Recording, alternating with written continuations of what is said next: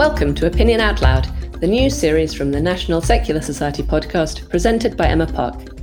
This is a supplementary series of podcasts to complement our interview and discussion series. In each episode of Opinion Out Loud, a member of the NSS team will be reading out one of our best recent opinion pieces.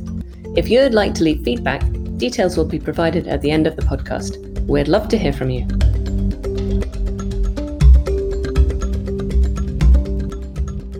Church and State Should Be Separate.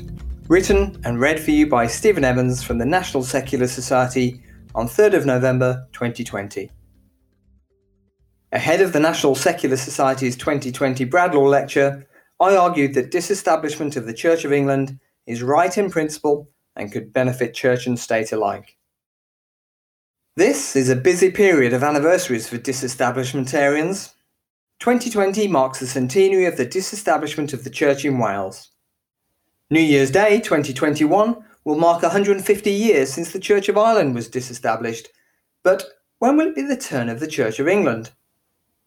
The Church's hierarchy has shown little enthusiasm to take the lead on this. The current Archbishop of Canterbury, Justin Welby, has said disestablishing the Church of England wouldn't be a disaster, but said the removal of its privileges should be a decision for Parliament and people. In his book, Cut the Connection, Disestablishment and the Church of England, the former Bishop of Woolwich, Colin Buchanan, said, "There seems to be almost a principle of history that leaders in established churches often have difficulty in thinking positively about disestablishment." But he notes that when their times came, both the Church of Ireland and the Church in Wales took to disestablishment like ducks to water. So much so that 150 years on, the Church of Ireland is celebrating 150 years of independence from the state, with the strapline, "Free to shape our future." Welby himself preached at the Church's 150th anniversary service. He remarked how God reminds us constantly of temporal security, of complacency, and reliance on earthly riches. And, without any apparent irony, said disestablishment liberated the Church of Ireland from that. But, despite the upbeat nature of the 150th celebrations, disestablishment wasn't universally regarded so positively at the time. Reflecting on the separation, the Archbishop of Armagh spoke of widespread uncertainty about whether the Church could survive financially, and also that it might fragment into different doctrinal and ecclesiastical factions. Nevertheless, survive it did, and it now recognises that disestablishment enabled the Church to find afresh its independence and mission. Are these the sunlit uplands that could await the ailing Church of England, should it decide to forgo its privileges? The Church of England's policy in relation to the state today is a matter for the Church. But the state's approach to this matter is all of our business, and the arguments for maintaining the established Church are looking thinner by the day. The majoritarian argument for an established church has gone. Fewer than 2% of people in England regularly worship at its churches. Only 1% of people aged 18 to 24 say they belong to the C of E.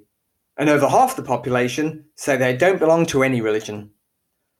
For all its claims of being a presence in every community, its relevance to people's lives doesn't justify its prominence in our public life. Any argument that the Church provides the nation with some sort of moral leadership has also long disappeared. Most of us no longer look to clerics for ethical guidance. Quite the opposite.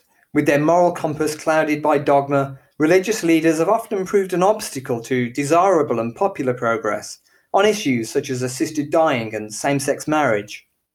Recent findings from the Independent Inquiry on Child Sexual Abuse that the Church covered up abuse, gave abusers a place to hide, and often offered them more support than victims surely places the final nail in the coffin of any moral leadership argument for retaining a state church. The argument from tradition isn't so much an argument for establishment as the absence of one. Warnings of irreparable damage to the UK's social and cultural fabric are little more than thinly veiled prescriptions for inertia designed to create the impression that disestablishment isn't and never will be possible. But it's a matter of historical record that disestablishment can and does occur, and with favourable consequences. Perhaps the main argument advanced these days for preserving an established church is that it secures a platform for religion more generally in the public square. But why should religion enjoy a special platform to participate in public life? Religious voices should of course be free to participate in the affairs of the nation, but it should be on terms of equality, not privilege. Their interests should be given no more or less weight than any other special interest groups. The pretense that we're still a Christian country lacks authenticity, and it makes it harder to foster any sort of inclusive national identity that we can all buy into, irrespective of our religious beliefs or lack of them. There are those who warn that a relatively benign Church of England acts as a sort of bulwark against more extremist forms of religion. But the presence of an established church gives fundamentalists and religious groups which are more reactionary than the Church of England a foot in the door. Anglican bishops are some of the most enthusiastic proponents of multi-faithism. As the late Christopher Hitchens noted, "The barbarians never take a city until someone holds the gates open to them, and it's your own multicultural authorities who will do it for you." And indeed, Christian privilege is morphing into a multi-faithism that's fueling the fragmentation of society. It's led to the spread of faith schools, the erosion of freedom of speech in the name of tolerance and respect, and the ghettoization of ethnic minorities, all of which undermines the notion of common citizenship. A secular state would be better placed than an established church to keep the more destructive elements of religion in check. Many Anglicans also agree with the principle of church-state separation and make theological arguments for it. As the examples of Wales and Ireland show, disestablishment could breathe new life into the church. Virtually every other church in the world manages fine on its own 2 feet. The Church of England could too. Writing in the Times newspaper in 1989, the religious commentator Clifford Longley said, "Any Christian church which still needs official state privilege for support has chosen to manacle itself to a spiritual corpse. In their hearts, everybody knows it, but no one will admit it." For the time being, the church still appears unready to unshackle itself from the corpse. Those who benefit from religious establishment will instinctively cling to it, not least the bishops, whose seats in the House of Lords give them considerable political lobbying power and prestige. But if we value equality and democracy, disestablishment needs to happen. It's right in principle and would be an important step towards recognising all citizens as equals, irrespective of their religion or lack of it.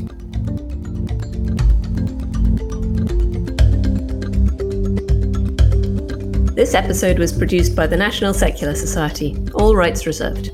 The views expressed by contributors do not necessarily represent those of the NSS. You can access the show notes and subscriber information for this and all our episodes at secularism.org.uk/podcast. For feedback, comments and suggestions, please email podcast@secularism.org.uk. If you enjoyed this episode, please subscribe and leave us a positive review wherever you can. Thanks for listening, and I hope you can join us next time.